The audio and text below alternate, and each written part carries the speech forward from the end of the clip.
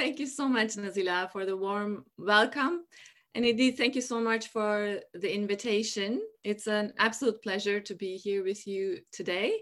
And thank you also to those who joined us today. Considering the Zoom fatigue that we're all experiencing, it means a lot. And I hope that this will be worth your while. I'm really excited for the opportunity to share with you the case of the women in mosques in Turkey and what kinds of questions this case raises about women's human rights, and more specifically, women's rights to freedom of religion or belief, and how international human rights law actually deals with this kind of lesser infringements of women's rights. My presentation is based on the draft article I'm writing for the Religion and Human Rights Journal. My colleague Roja Fazeli and I are co-editing a special double issue for the Religion and Human Rights Journal on women's religious freedom, religion and law, which will be published in 2021. So I will share my presentation with you. I hope this will make it more interesting. So first, a little bit about my interest in this topic. I have been intrigued by the Women in Mosques campaign since its beginning in 2017, not only because it seems such a brave and sincere way of engaging with a practical question, that of the space allowed for women in mosques, but it also spoke volumes about the place of women in mosques. The lived experiences of women who gave their voice to the campaign raised many questions about the relevance of human rights to this issue, and I became interested as a researcher. The case presents a good opportunity to test the effectiveness of human rights law to address what Professor Frances Redeye calls the lesser infringements. I'll come to this in a bit later in the presentation, but I'll just say briefly that the lesser infringements of women's rights based on religious freedom arguments may be considered acceptable under human rights law, largely relying on the autonomy of religious institutions. But it is generally accepted that this is not a blank check. But the question I'm interested in is how and to what extent international human rights law provides the tools to scrutinize this sphere usually afforded an autonomy.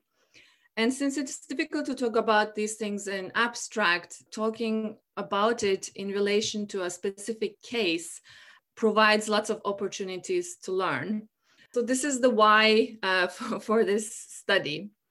And some of the key points I will look at today will be a description of the Women in Mosques campaign or movement.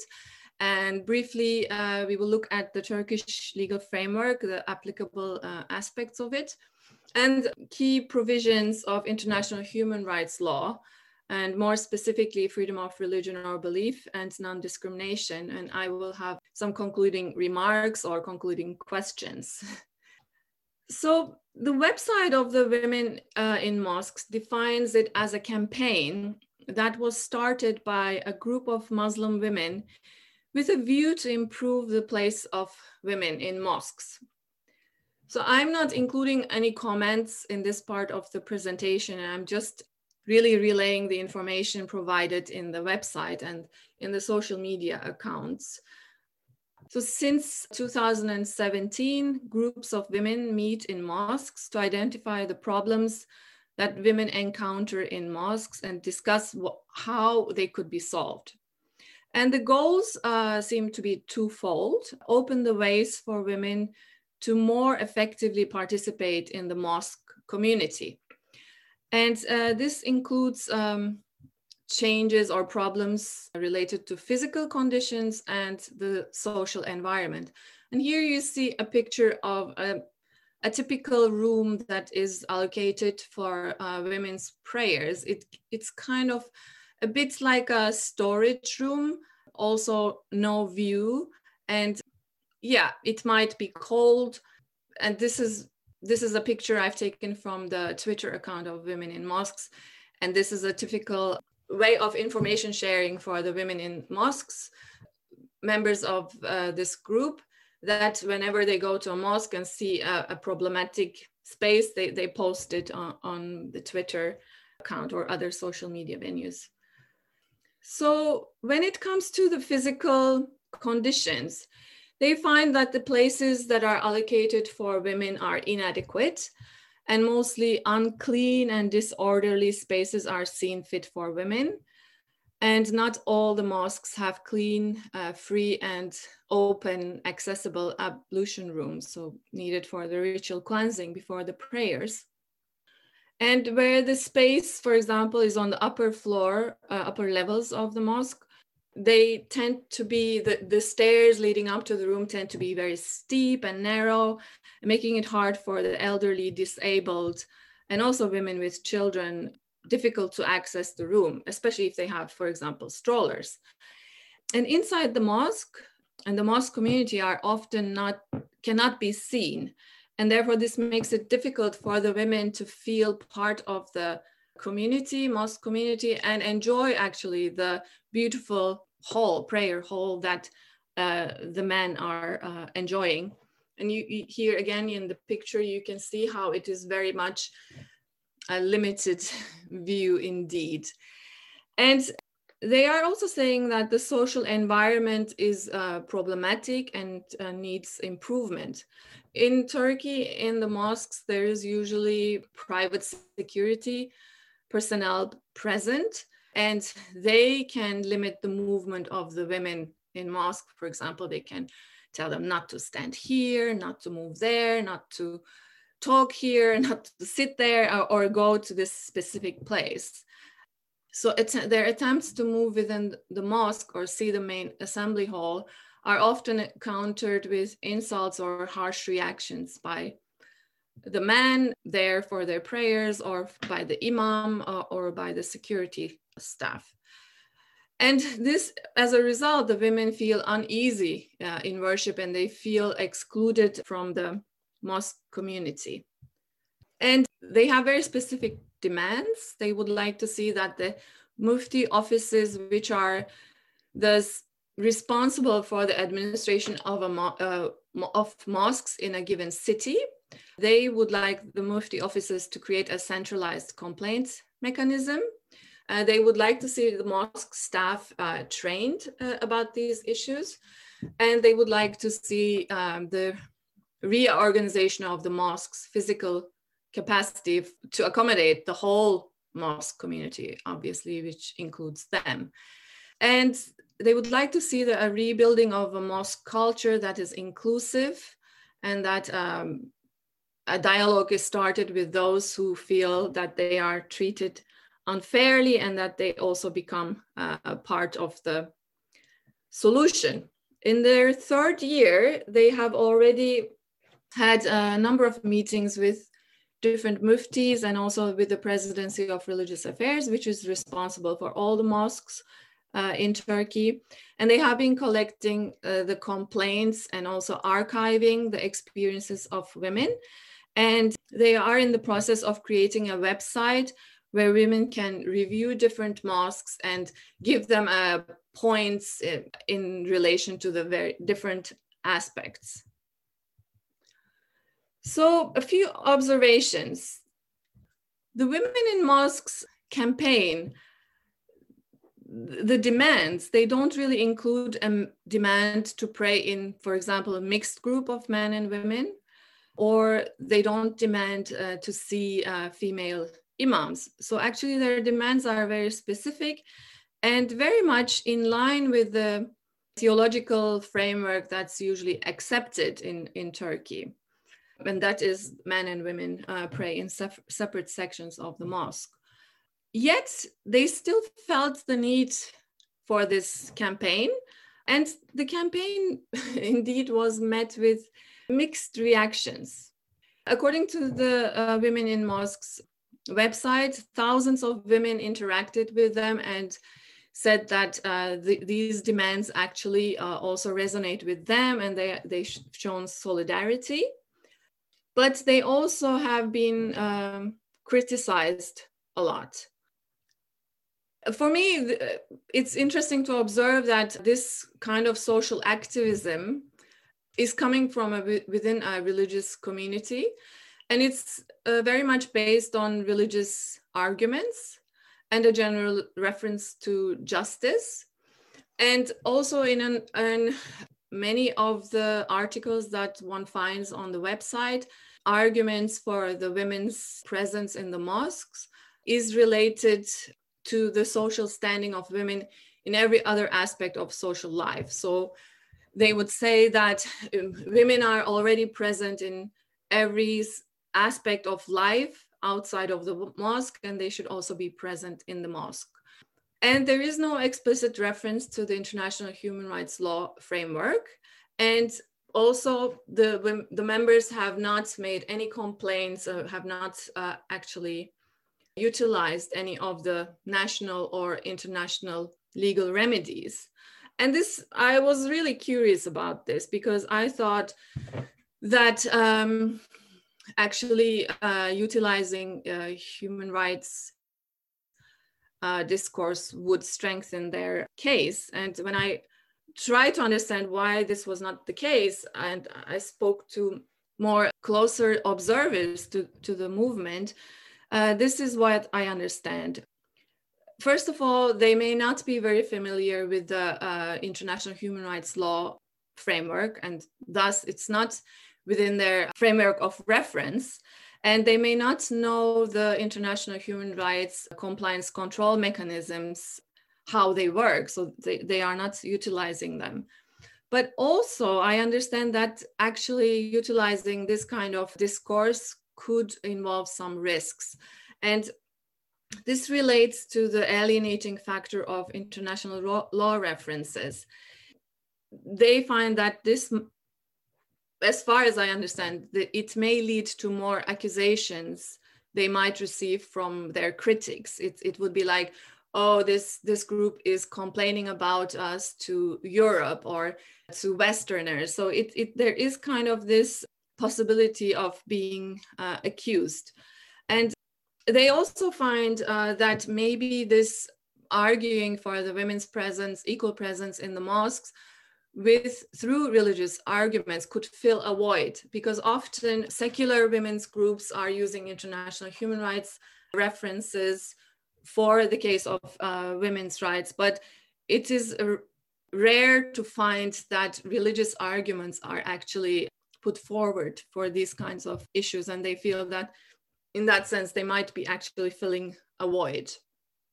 I can talk a little bit more about the reactions to this group if that comes up in the questions, but now I'll move on to the national law. So in Turkey, we have a constitutional protection of freedom of religion or belief, and also this right is protected through various provisions in the legislation. The principle of equality before law is protected under Article 10, and Article 24 protects the right to freedom of conscience and religion. Although the provision in our constitution is much more narrowly defined in comparison to, for example, Article 9 of the European Convention of Human Rights. In the recent years, the Constitutional Court has said that the provision will be interpreted in line with the European Convention on Human Rights. So it actually affords protection to a fairly broad range of activities or acts of worship or acts of teaching and observance and practice. And also the Turkish constitution provides, well, under the Turkish constitution, Article 90, International Human Rights Treaty provisions supersede national law wherever there is a conflict. The Presidency of Religious Affairs is the constitutionally established public body which administers all mosques in Turkey. It has its own law, and currently, as of end of 2019, there are 89,259 mosques, and all mosques have to be administered by the Presidency of Religious Affairs. And also under Turkish Criminal Code, Article 115, it's a criminal offense to prevent individual or collective worship by force or threat or any other unlawful means that would result in prison sentence. And it's also a criminal offense to interfere in and attempt to change the lifestyle, one's lifestyle emanating from their belief, thoughts, or convictions. So we see a national protection provided for freedom of worship for everyone. Looking at international provisions, of course, the first and most fundamental principle to start with is the right to freedom of religion or belief is everyone's right, including women, men, LGBTI plus persons or children. And when this right is restricted, all infringements must be justified in order to be permissible. So when restrictions on human rights are scrutinized, provisions related to restrictions need to be applied to both states and religious or belief groups if they have regulatory powers. And it's also important to mention CEDAW and Articles 1 and 2, the Convention on Elimination of All Kinds of Discrimination against Women. Article 1 describes discrimination, and Article 2 provides policy measures that states need to take in a wide range of areas in order to ensure women are not discriminated against. Here, I would like to refer to a number of developments that have taken place in the last few years, looking closer to the interaction between religious freedom, religion, women's rights. So this great report written by Nazila, Women and Religious Freedom, actually makes the distinction of harmful practices and lesser infringements. So on the one hand, we know that freedom of religion or belief cannot be used as an argumentation to continue with harmful practices. So this will not be acceptable under international human rights law. And today our case doesn't really deal with harmful practices, but more with what Frances Redeye refers to as lesser infringements. So can freedom of religion or belief be used as the basis for violating other less extreme rights to women's equality? For example, in relation to women's access to places of worship, women's roles within religious communities, or personal status codes that restrict their equality, or obligatory dress codes, for example. And this is the area that interests me.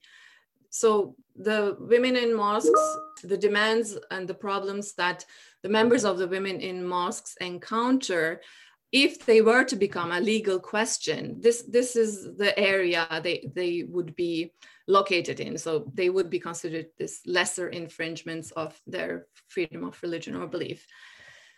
So how to scrutinize lesser infringements? This is the question. And I looked at the two reports published by the UN Special Rapporteurs. The one in 2013 by the then Special Rapporteur Heiner Bielefeld looked at freedom of religion or belief and equality between men and women. And when in his report, he looks at these kinds of questions, the kinds of questions that we are dealing with, the key interpretive tools seem to be autonomy of a religious institution. So states cannot interfere in the autonomy of a religious institution, so they can determine how the internal affairs are ordered, which also includes, obviously, how worship is structured. And the right to dissent, so everyone should have the right to dissent to the practices within a religious community. And the state has responsibility to protect the dissenters. And the other related responsibility is to protect the right of the dissenters to establish a new religious or belief communities. But beyond that, it appeared that the autonomy sphere seemed fairly broad. In the 2020 report of the UN Special Rapporteur Ahmed Shahid, he looked at freedom of religion or belief and gender equality. And building up on the 2013 report and adding that when this dissenting is not so straightforward, it can have very detrimental effects on people who are dissenting or who have to leave, or their only option, if their only option is to leave the religious community. This is not a very clean-cut solution to the problem.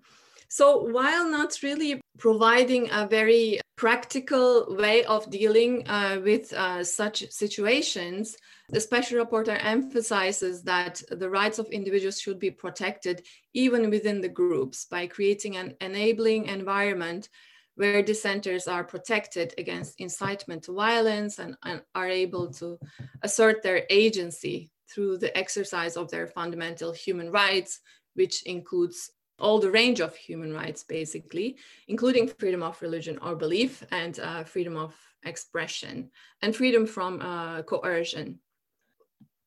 So how to apply this to the case at hand? This is my last slide, and I am not offering a solution here, but I'm maybe offering different questions. So these interpretive tools, which I mentioned, among others, autonomy, right to exit, protection of dissenters, how would they apply to the case of women in mosques if it were to become a legal case? And also, what does the case of the women in mosques demonstrate in terms of the nature of these tools? Yeah, what does it say about the tools that we have?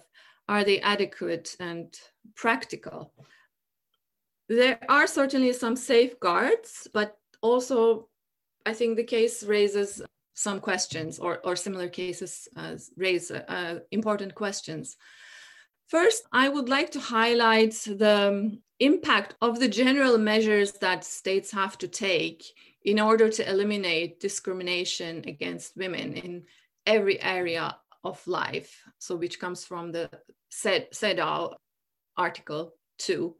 Because as I said before, the women in mosques members often refer to women being present in every social area of life outside of the mosque. So they see them in the workplace, they see them in the parliament, they see them in the school, everywhere outside. So there is a certain freedom that women have achieved outside of the mosque. And this, in a way, it seems to me, trickles down or permeates to the religious sphere. So it has an impact on the religious sphere without being directly related to the religious sphere. So that is one thing it seems important to me.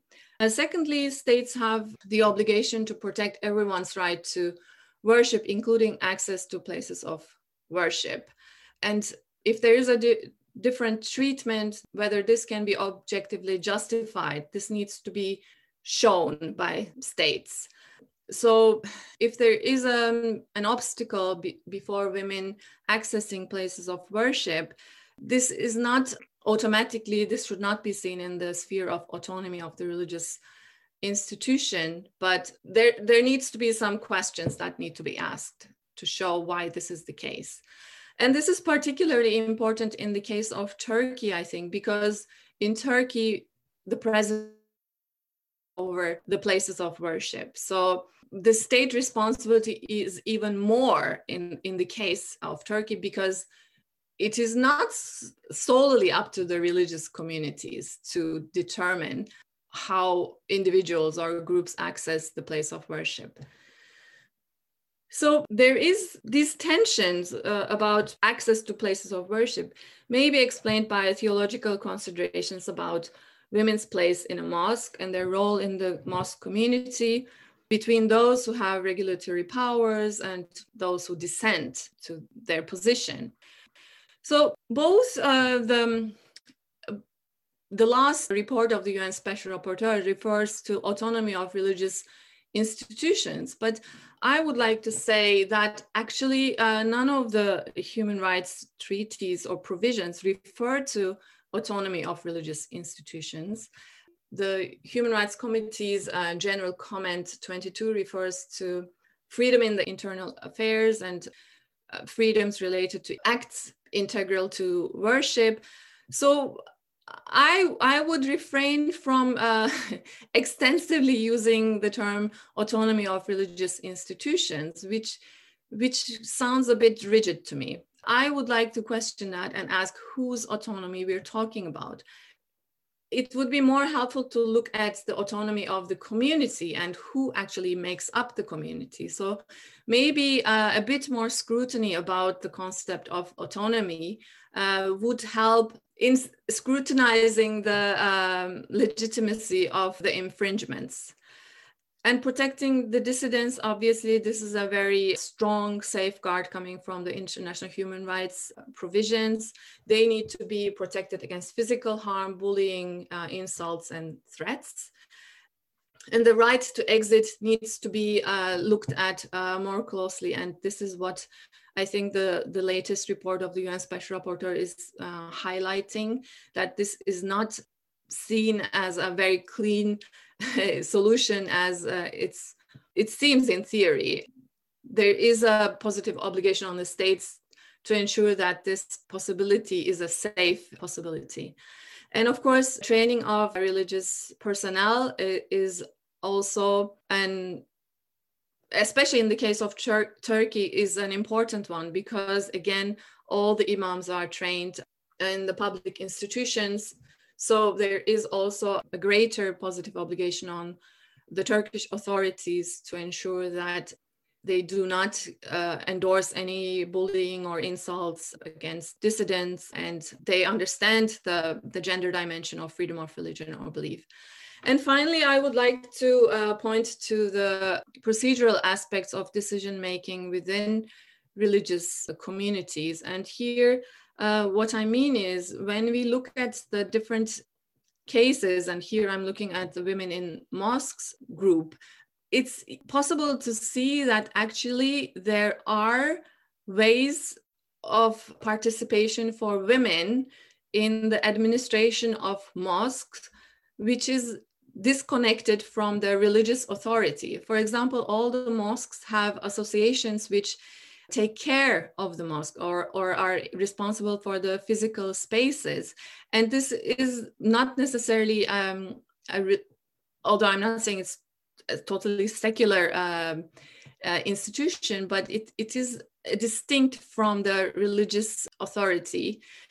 And women can be represented in these associations. So that might be, for example, one other way of including women's voices and demands in the running of place of worship, which then has an impact on the social environment the worship takes place. As I said, maybe I'm not answering the whole, I'm not solving the whole puzzle, but I am just raising some more questions about the way autonomy is granted to religious institutions. Maybe this is not so clear in the international human rights provisions that protect freedom of religion or belief for all. Thank you so much for your attention, and over to Nazila. Thank you, Mine. This theme of protest within a religious framework is one that has come up in various guises in the seminars we've had over the last 10 years. You perhaps, yes, the puzzle remains, because the puzzle has different solutions and approaches, and each of them has costs and benefits and a variety of audiences and allies.